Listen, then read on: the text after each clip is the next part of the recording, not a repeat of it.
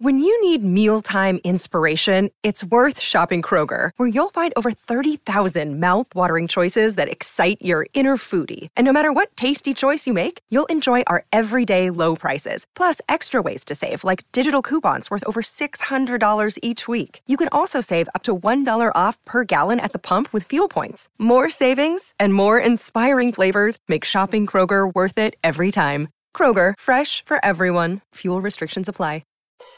Being a parent can be really challenging. It's normal to feel uncertain about whether you're doing the right things to raise healthy and happy children. That's why Child and Family Resource Network focuses on connecting pregnant parents and those with kids under the age of 5 with free support services to help them build confidence in their parenting journey. Everyone deserves to have someone they can turn to for support with parenting. Visit childandfamilyresourcenetwork.org today.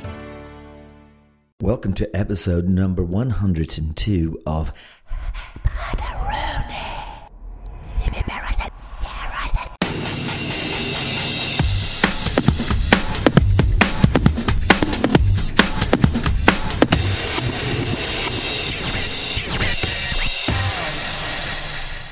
Yeah, that's 102. It's 102. Can you hear I'm in a bathroom? I'm in my bathroom because the washing machine's on upstairs and I've got to get away from that noise. I'm going to go into a bedroom. It's much better. Too echoey in there. So, oh, there's a noise. Nice one. Okay, so I went to see Vulpines in Academy 2 last Saturday and it was brilliant. Absolutely brilliant.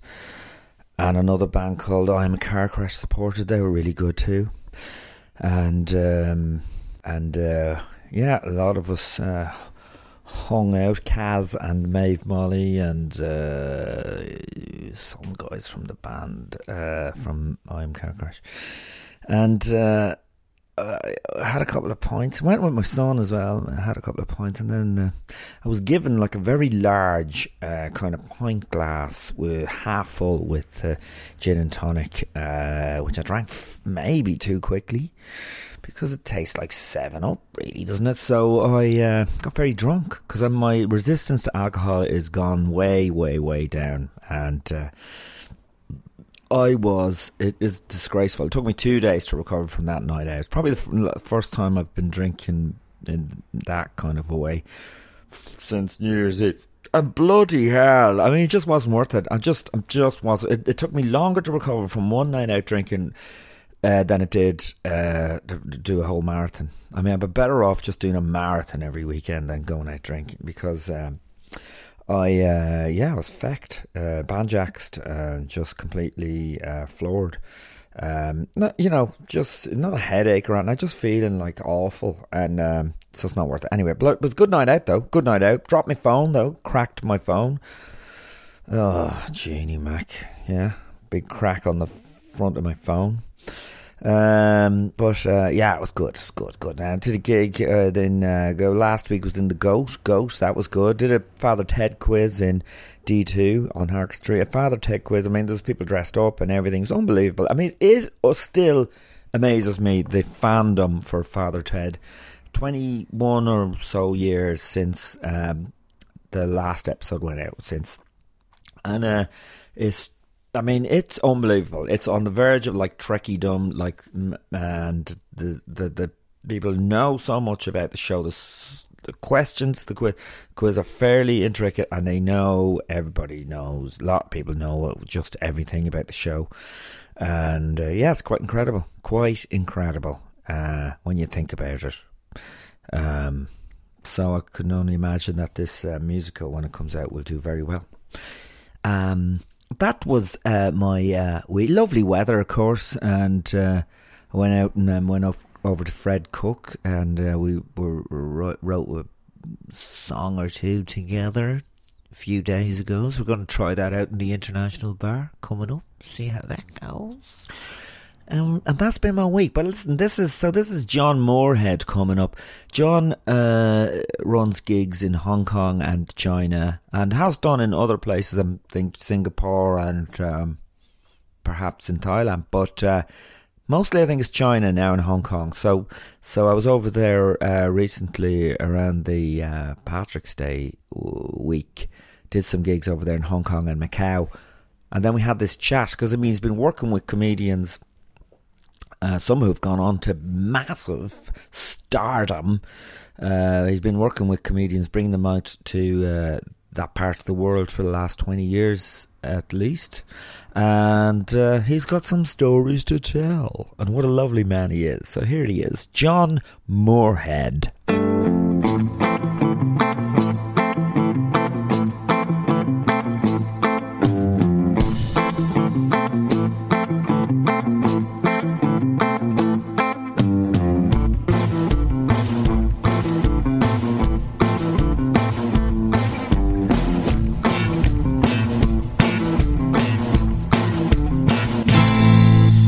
John, did you grow up in Australia? I was in Australia from the age of 6, but before that, my father's job took us everywhere. I was born in Belgium, then we went to London for a while, New York. He was an engineer, so went all over the place. But yeah, I was in for 6 to 12. My primary school years were in Oz. Okay, and then some of your education was here in Hong Kong, was it? Yeah, then 1977, when I was 12, he got us all together and said, right, we're off to Hong Kong. So, yeah, and then he said, it's only for 3 years, so we'll be back. And they ended up being here for 27. I wasn't here for 27, but my mum and dad were. Okay. Yeah. And so why did you then get involved in like you run this comedy, different venues all over Asia. How did that start? Oh, yeah, so Punchline... well, I left Hong Kong, but when I came back in the sort of 90s, I came back through here. I was originally... I went to drama school as an actor, and big recession in England in the 90s. So I came back through here just to see my parents on my way to sort of thinking, well, I'll go and live in Australia maybe, because I could, because of the dual nationality, everything. But I ended up staying here, getting some work with Sky TV, which is Star TV here. And I just started up this little gig on the side for fun. And my now wife, at that time, she had worked a few times with a comedy club in England called Jongleurs, and so I got contact with them, and I said, could you send a comedian? And they sent over Tim Clark, who I've now known for many, many years. He was at my wedding as an usher. So that's where it all started, and then I didn't really think it was going to take off, really. And then it was only like a sort of a hobby, because I really liked it. I always liked stand-up comedy. I always liked watching it and going to stand up wherever I was in the world. I'd find a comedy club.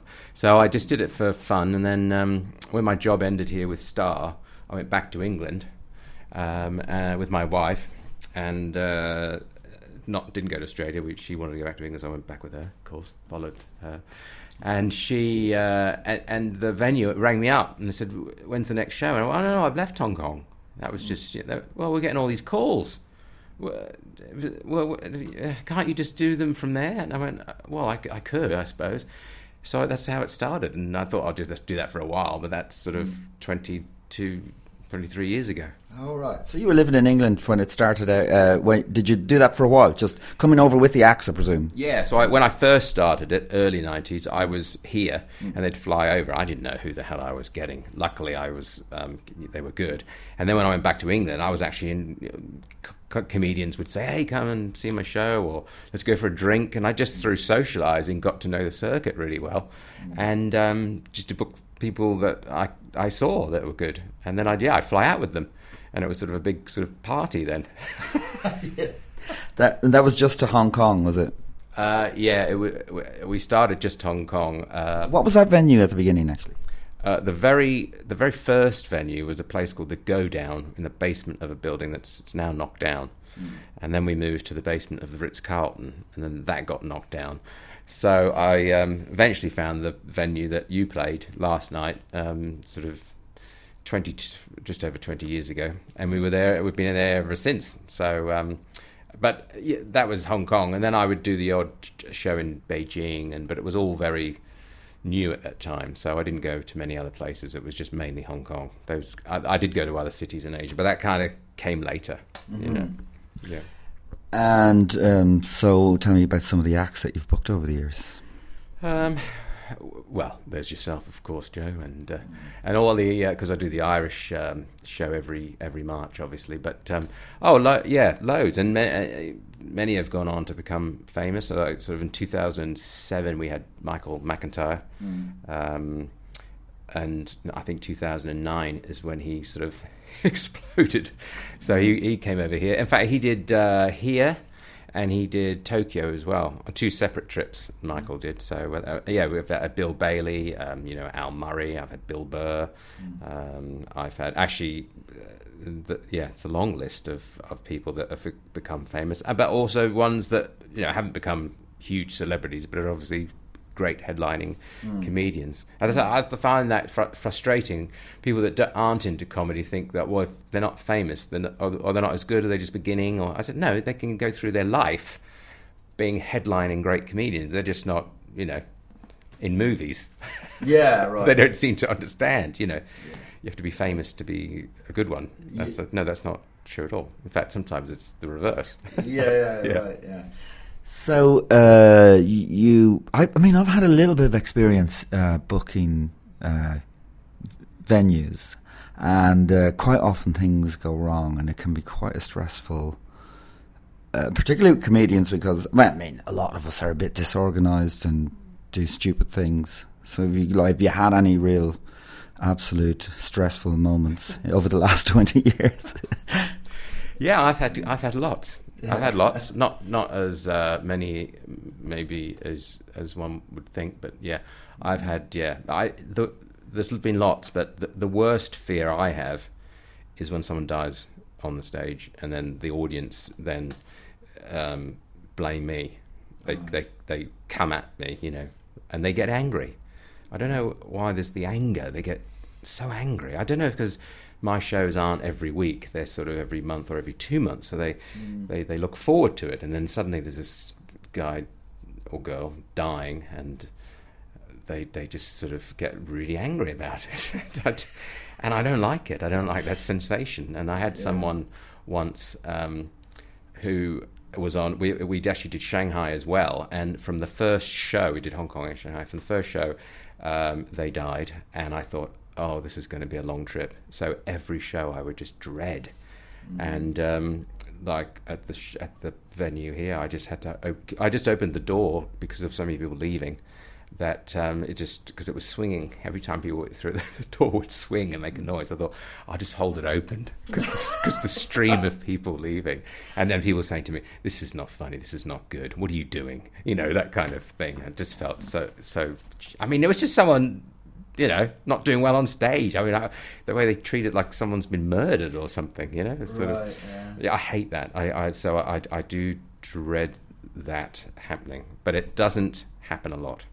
And what about people getting offended by material? Does that happen very often?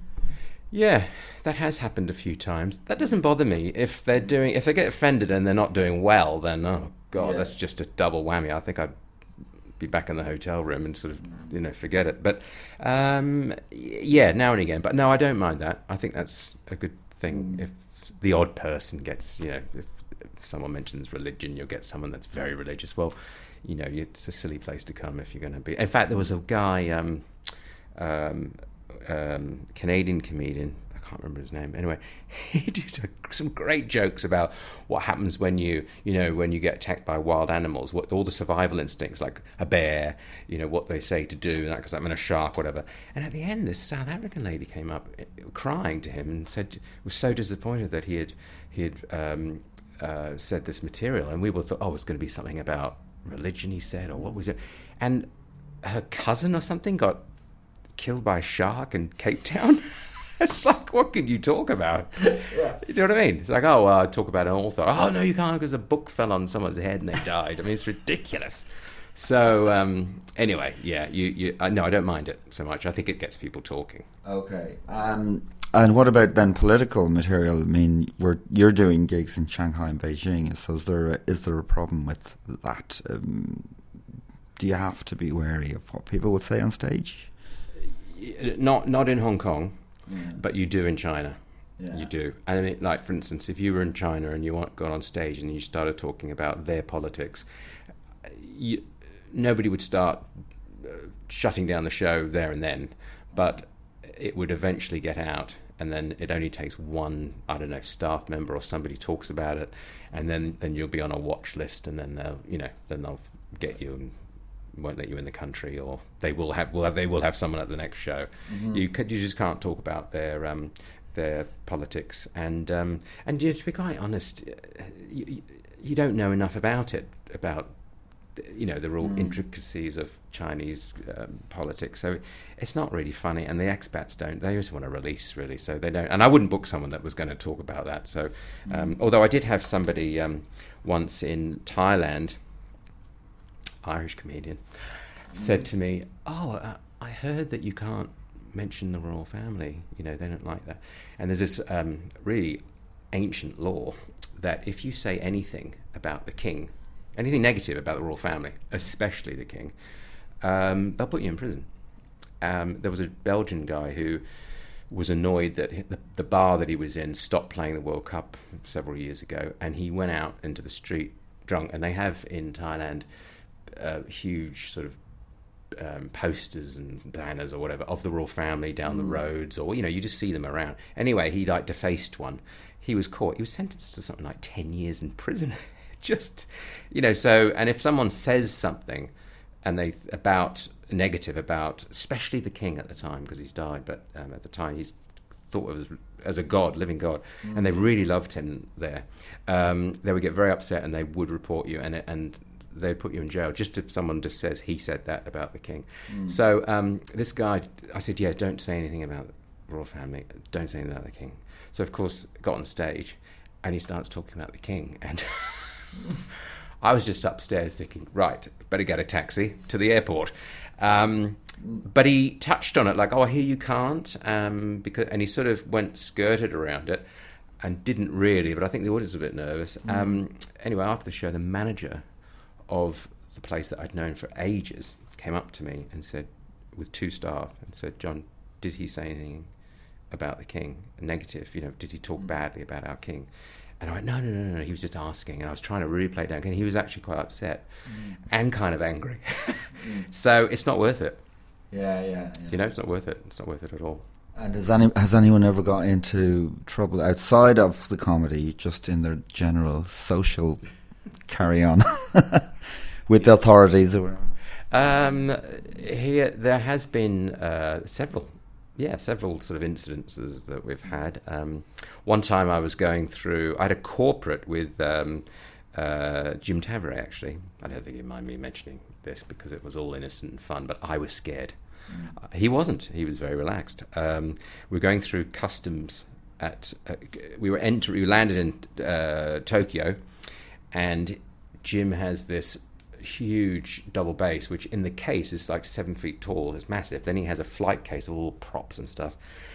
And of course in Japan they don't speak any English really, and so we're going through the immigration, and then at that immigration they don't just wave you through like a little place, they open every bag.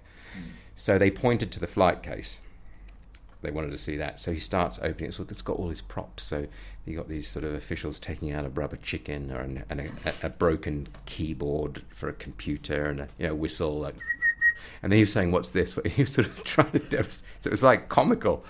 And then he reaches in and he gets out this container which says, I can't believe it's not butter, that spread, And as the immigration guy, a customs guy picks it up and is just to peel it at the lid, Jim turns to me, oh, shit, I meant to get rid of that. And I went, what? And the guy opens the lid and then pulls out this big sealed plastic bag of white powder. And my heart was in my mouth and I got really, really nervous. And it showed. And immediately this sort of gate with wheels came behind us, so that everyone in the queue had to go join another queue. Everyone was staring thinking, oh my God, they've caught drug dealers. This is amazing. Let's look. It was before phones with filming and everything. So we were lucky, although it might have gone viral and we might have done really well out of it. Anyway, so Jim's just going, it's flour, it's just to make bread. They can make a loaf with it. Ha, ha, ha, ha. And as he's laughing and relaxed about it, I'm panicking. And then the they come from everywhere. There's like 10 customs people all around us because they think they've made the drug bust of the year. And then they get this laminated card, and there's like all different drugs. So they're pointing, they're saying, heroin?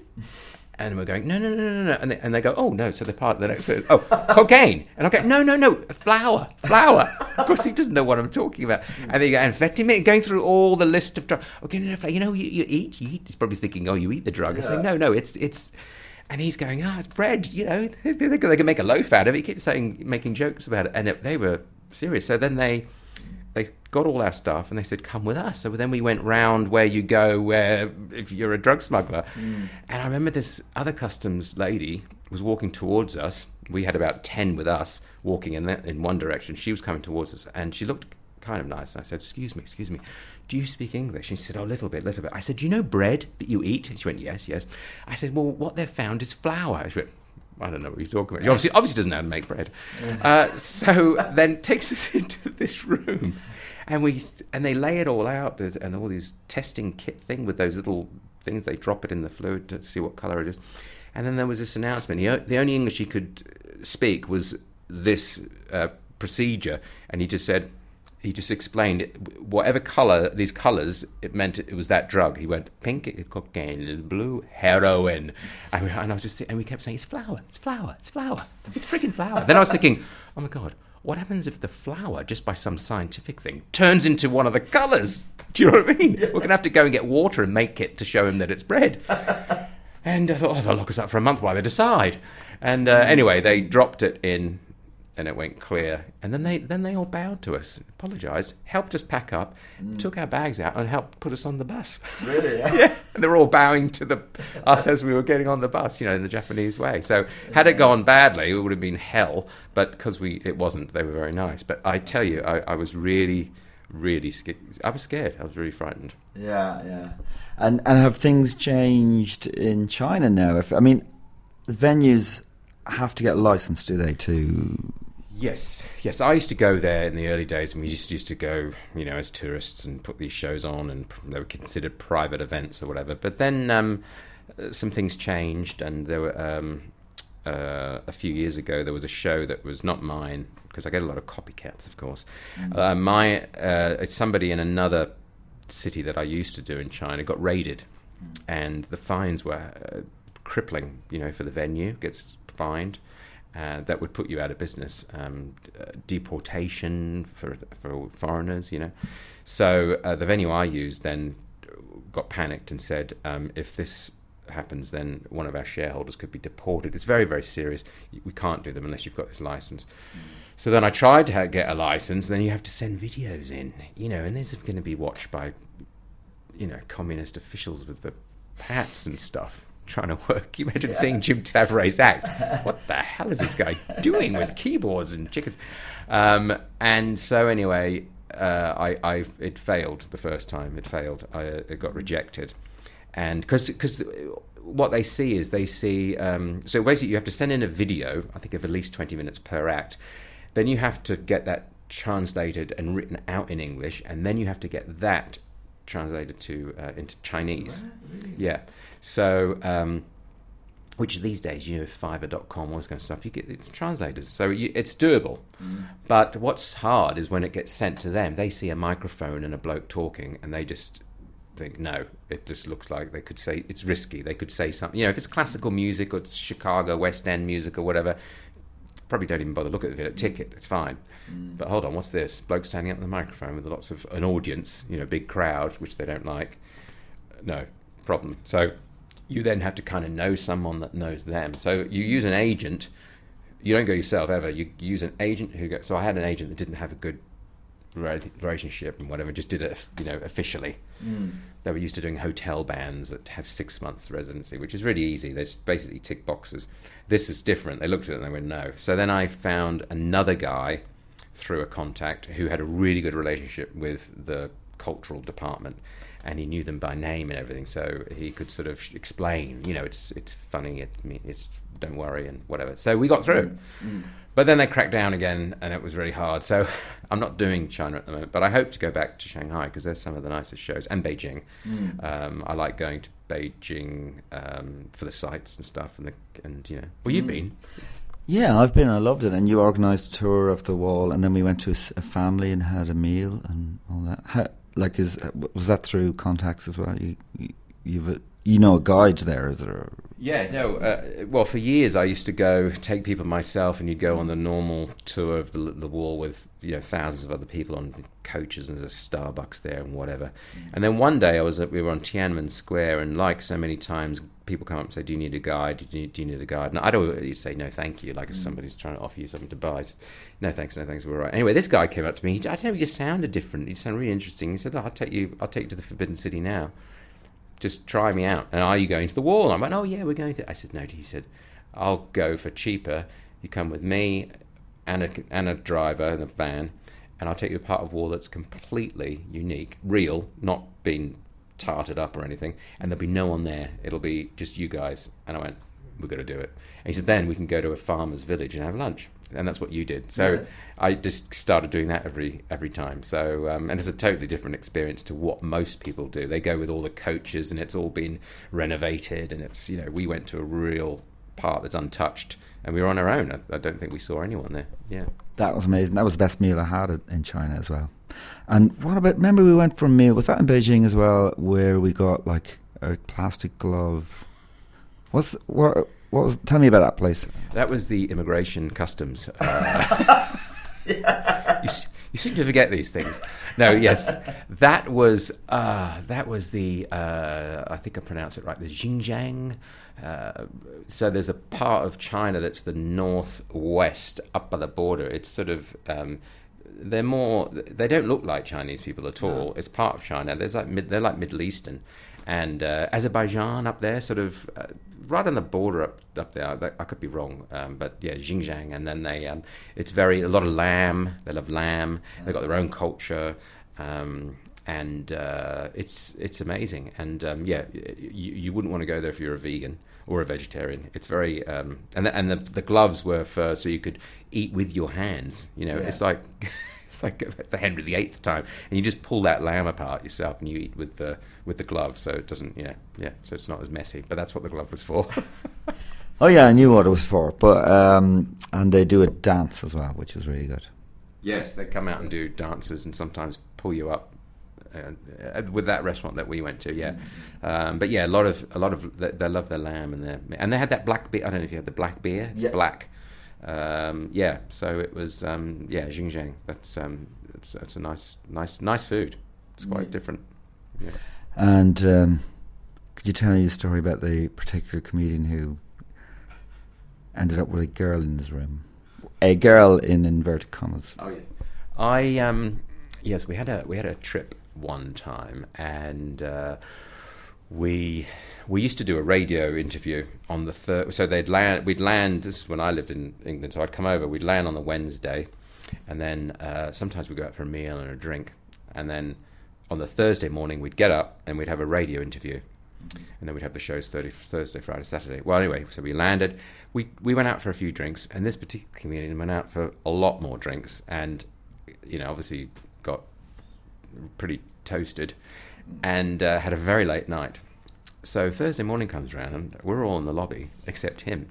So I ring the room and I said, "Oh, are you coming down?" He said, "Oh," he said, I've got a bit of a problem." I went, "Oh, what's the matter?" He said, "Well, I've got someone in the room." I went, "Oh," and he said, "Yeah, but I don't have any money." And they won't leave. I went, "Oh gosh, okay." He said, "I can't believe it." He said, "You shouldn't have left me," in a laughing way. I said, okay, forget that radio. Put her on. So they got on the phone, and I said where the show was, and I said I would have some cash, so come to the show. So they said okay, and then anyway we left. We went to the radio. Anyway, later on, he said that he managed to be let out the room to get some money and paid her, and that would be it. Anyway, that night, we were standing, and as you know, the venue it's on the second floor. There's escalators going up. We're standing outside, and this person with a box, a long box with a tie. It's a tie box, you know, the tie. What do you mean? Sorry, tie. Like a tie box, like a shirt. That you'd put a tie in. Yeah, yeah. And it was in a box. So it was in a long box, and she was holding it sort of with palms up, as if, you know, she was going up the escalator with this thing. And in my own head, as they came up the escalator, turned around and started walking towards us, I was thinking, oh my God, that's a really ropey bloke dressed as a woman. And she's saying, asking for me, Mr. John? And I went, yes. And then they asked for the comedian that was there. And I then turned, and of course there was this ashen-faced comedian looking over. And they looked over, and then, oh my God, I went, yeah, there. All laughing. And then they went over, and he quickly, I don't know, said something and took the tie, and she left. And then nothing was said at all. The whole trip, that it was not a woman. But later on, getting back to England, I got a. Can you? You can curse. Oh, you can swear on this. Yeah. Okay. A friend of this comedian rang me literally the next day, and I'm thinking in my head the whole time, like, surely the others, when they saw, they must have. Nobody sort of said anything. I was thinking, it's, you know, it was a man. Yeah. And anyway, the phone call comes the next day. This bloke says to me, "Hey, did you hear so and so shagged a bloke?" And then the story is later. It was admitted, and I think he's enjoyed the story and admitted it's not a secret, even though I'm not going to say who it is. But anyway, it's not a secret. But the hotel at the time had glass windows with the shower, so you could be in bed and you could look through and you could see into your bathroom. You can put a curtain down, but obviously if you're on your own, you don't. And he woke up the next morning really hungover and heard this singing, la la la la la, and looks in there, someone soaping up more than he was, you know, bargaining for parts of the body. And like, oh my God, what have I done?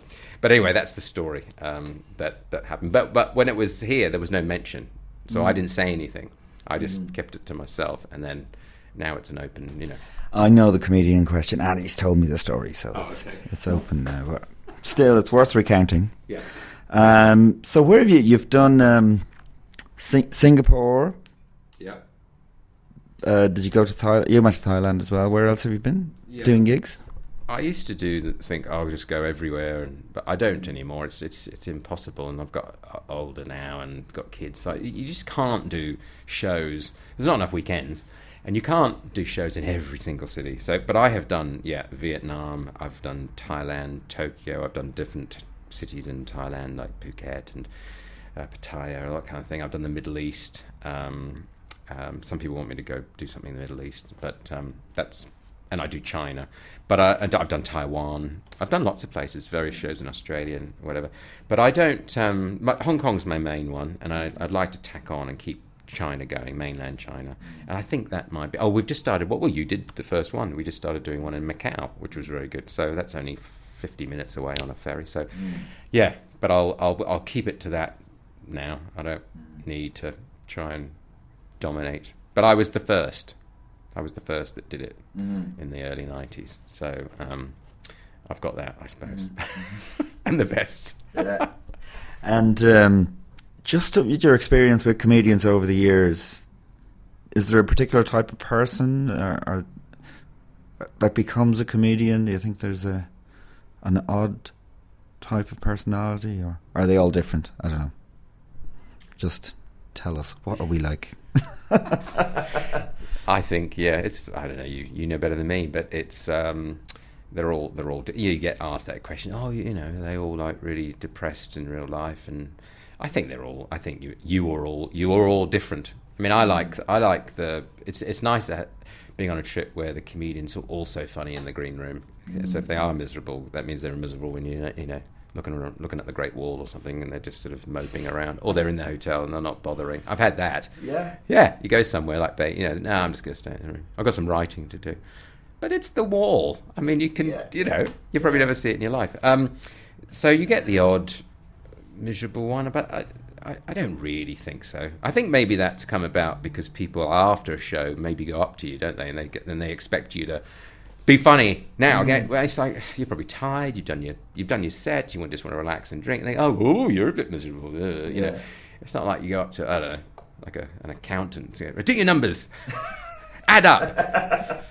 So I think for the most part, certainly ones I have over the years, we've just had a great. I mean, part of the trip, the shows are the most important thing, but the relationship off and the fun that you have, like that we have, during the day and doing other things, and we went to karaoke or Great Wall, and that makes the trip for people, not just the gigs, because the gigs themselves I always make sure that they're the best gigs and everything's right, but they're gigs. They could be anywhere and in a way.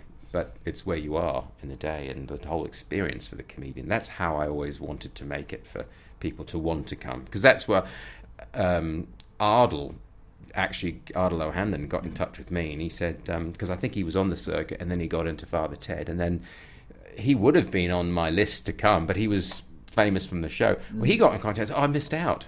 Would you ever consider me? I was thinking, well, you'd have to audition.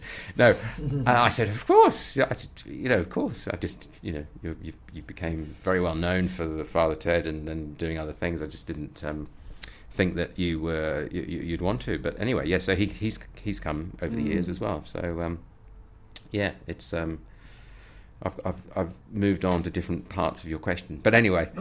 They're all different. There are a few miserable ones, but I think even other comics think that they're miserable. But most of the time, everyone's really happy to be here. Yeah, and that's the thing. Actually, some comedians have missed out on it by becoming too famous. I was talking to Sean Locke, and I asked him, "Have you ever done the China tour?" And he went, "No, I've never done that. I'd love to do it." So you should get on to Sean Locke. All right, yeah. Yeah. Okay. So, any other stories? Talking about the famous people, you do, like, I had Bill Burr, who was already famous. This was only like a couple of years ago. He must have decided off his own back, because his agents and managers, there was no money in it. He said he wanted to see the world with his wife.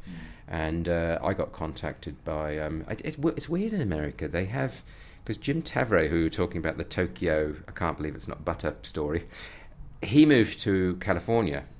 And he does lots of movies and stuff, because he was in Harry Potter 3, and he's got like a really unique look, so he gets loads of parts because he looks kind of cool, like. And his wife was an agent. Anyway, they were trying to explain to me, America works. You get an agent, you get a booking agent, you get a manager, and they all do different things. It's very confusing. So I got this word from this booking agent, and he's in New York. For Bill Burr and obviously other acts like that, and he was just so aggressive. And I just got contact. I believe he wants to come to Hong Kong. Makes an offer, and I was like, okay.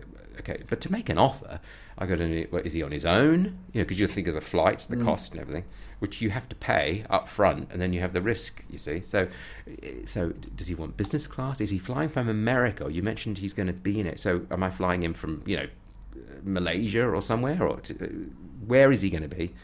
Who's he going to be with? And where's he coming from? I just wanted some details. And how many days do you want to stay here? Does he want an opener, or is he going to do an hour like that? And the reply came back, capital letters, right? Make me an offer! Exclamation mark! Yeah. So I wrote back, well, you can take Bill Burr, and you shut. And I went, no, delete. Dear sir, thank you so much for your email. I just came really nice back. I said, I cannot make an offer accurately unless I know exact costs. And obviously he didn't know, and he was getting pressurized. So he was just so aggressive. And there was a couple of times I really just thought, it's not worth it, even with, and poor old Bill's probably thinking, I want to come, and he was just making it so difficult. Anyway, then I didn't hear anything. And then literally, because you need to apply for work visas and stuff, so you need like 6 weeks buffer. 4 weeks before, He then says he wants to come, confirm, let's go for it. And I said, and then I guess I had the upper hand. I said, we can't, there's just no way with the visas, can't do it. And he said, no, we'll rush it through, we'll do everything to make it happen. I'll put you through to, pass it to his colleagues. And they happened to be a couple of ladies that worked at the office. And it all changed. They were fine. John, what do you need? Bang, bang, bang. Got the visa. He came here and he did one sellout night. And he was fantastic on stage. He was brilliant. And a really nice guy. And he didn't know all that, and I didn't mention it. I kind of wanted. I mentioned it once, like, oh yeah, the guy that books you, and then he started talking about him in a nice way, and I went, well, I'm not going to say anything. Okay, It just must be their way, it's aggressive kind of, come on, that kind of thing. And you can't really judge emotion on email, so it's difficult. So it was aggressive, but he might have just been, oh come on, I'm panicking. Whereas I was going, mate, I was taking it the other way. Like he was getting really aggressive. He was probably just really, really frustrated and like panicky or something. I don't know. I forgive people. Yeah. I know. You have to. I understand that you start the email going, fuck you, and then you go, no, I can't do it. I did it because I would wake up annoyed. It was annoying me. I thought it's not worth it. So then I thought, but it'll be good in the end. I knew it would be good in the end if he did come. So I just kept pressing ahead, but being really nice. Yeah.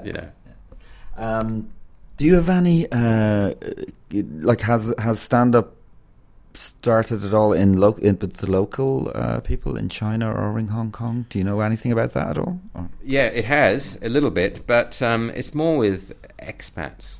It's not really. I think in China a little bit, but they, it's kind of difficult there because of the strict censorship and everything. But they have a little bit, and mainland China has always had this traditional thing called it's kind of like what's it called, double talk or back to. Someone will be annoyed and write in to you.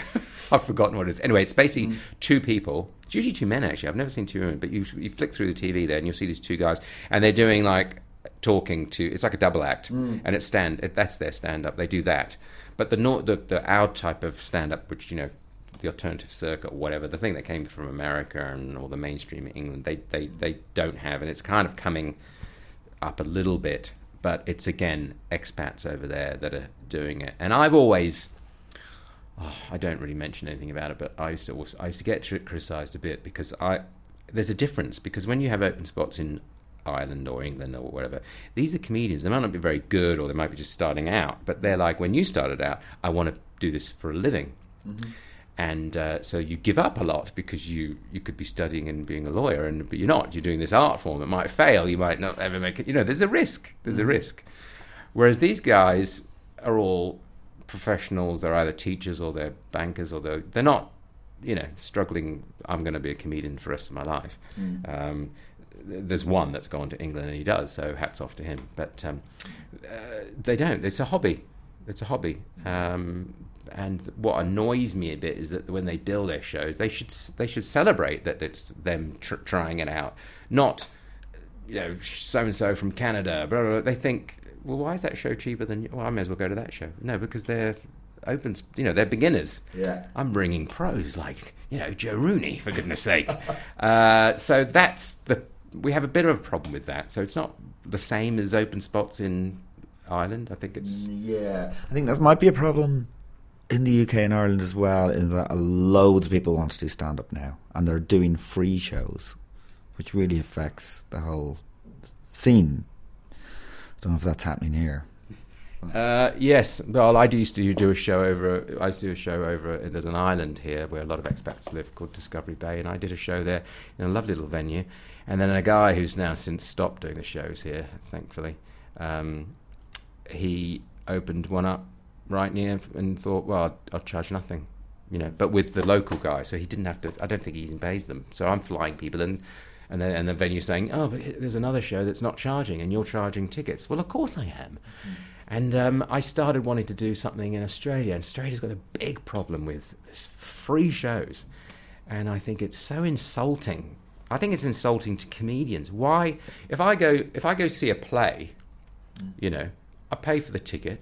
I go and see it, whether it's Shakespeare, whatever. I go see a movie, I pay, If I go into a bar and there happens to be a band in the corner, okay, that's, they could be a good band, and it must be soul destroying for them to people talking over them. But that's an industry.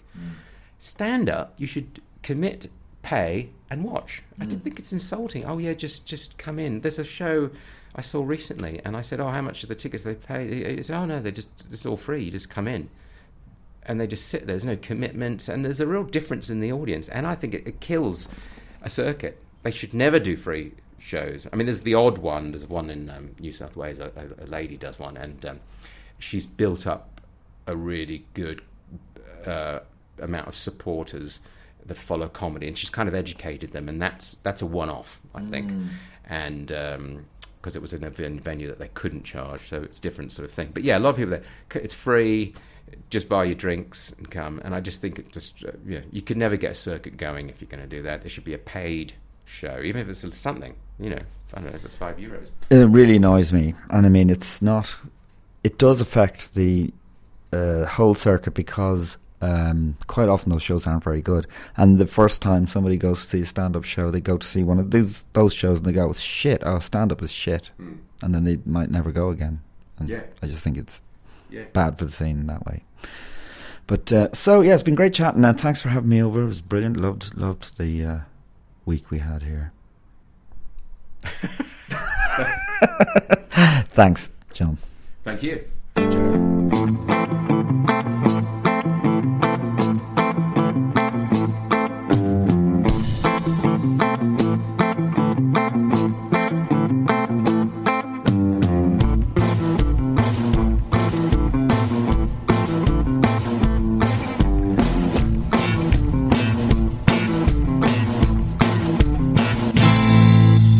What a lovely chat. Yeah, what's coming up? What's coming up in my life? I'll tell you. If you want to have a listen, you might just be bloody gone now, you bloody poo head. I'm going to be in Tralee on the 25th of April in the Blasket Bar. That's a Thursday, correct, yeah. And on the Friday, couldn't be further away. I'll be up in Belfast in the Errigal Inn on the 26th of April. And then near me, I'll be in the Lime Kiln in Julianstown, just outside Drogheda. A lovely little restaurant. Great food. I mean, really good food. And the whole deal is it's a little room and people have a meal and then there's comedy. And I'm doing that with Colin MacDonald and Emily Ashmore now. And I'll be doing the improv. Been doing the improv in the International Bar every Monday night this month, and it's been amazing, actually. Some just great gigs. It's a lovely gig. Now, a lot of the audience we get, pretty much 90% of the audience are foreign nationals from, I don't like that word. What does that word mean? But people from all over the world on holidays or no, I don't know why, but it's very popular comedy improv outside of Ireland. But Ireland is not really taking off that much. But it's been really good the last few weeks, and we've had people from all over the bleeding Wortles in there. So the week after, I'll be doing the Laughter Lounge on the 2nd, 3rd and 4th of May, and I'll be in Ballydehob on the 11th of May. I've got a lot of festivals coming up as well. So I'll be doing Glastonbury this year. Yeah! I'll be doing Body and Soul, doing improv. I'll be doing the All Together Now festival. And hopefully I'll be over at the Galway Arts Festival. I don't know. That's not confirmed. And, but the usual festivals. Good summer ahead. But tune in next week. I'll have Sue. Just Sue on. Sue Collins, who is a member of the Dirtbirds, a double act who've been touring all over the country. They're doing really well online on social media, Facebook and YouTube and all that. Their sketches, and they're touring all over Ireland. That's a good little chat. So see you then. Okay, toodle pip, goodbye. Ta-ra now.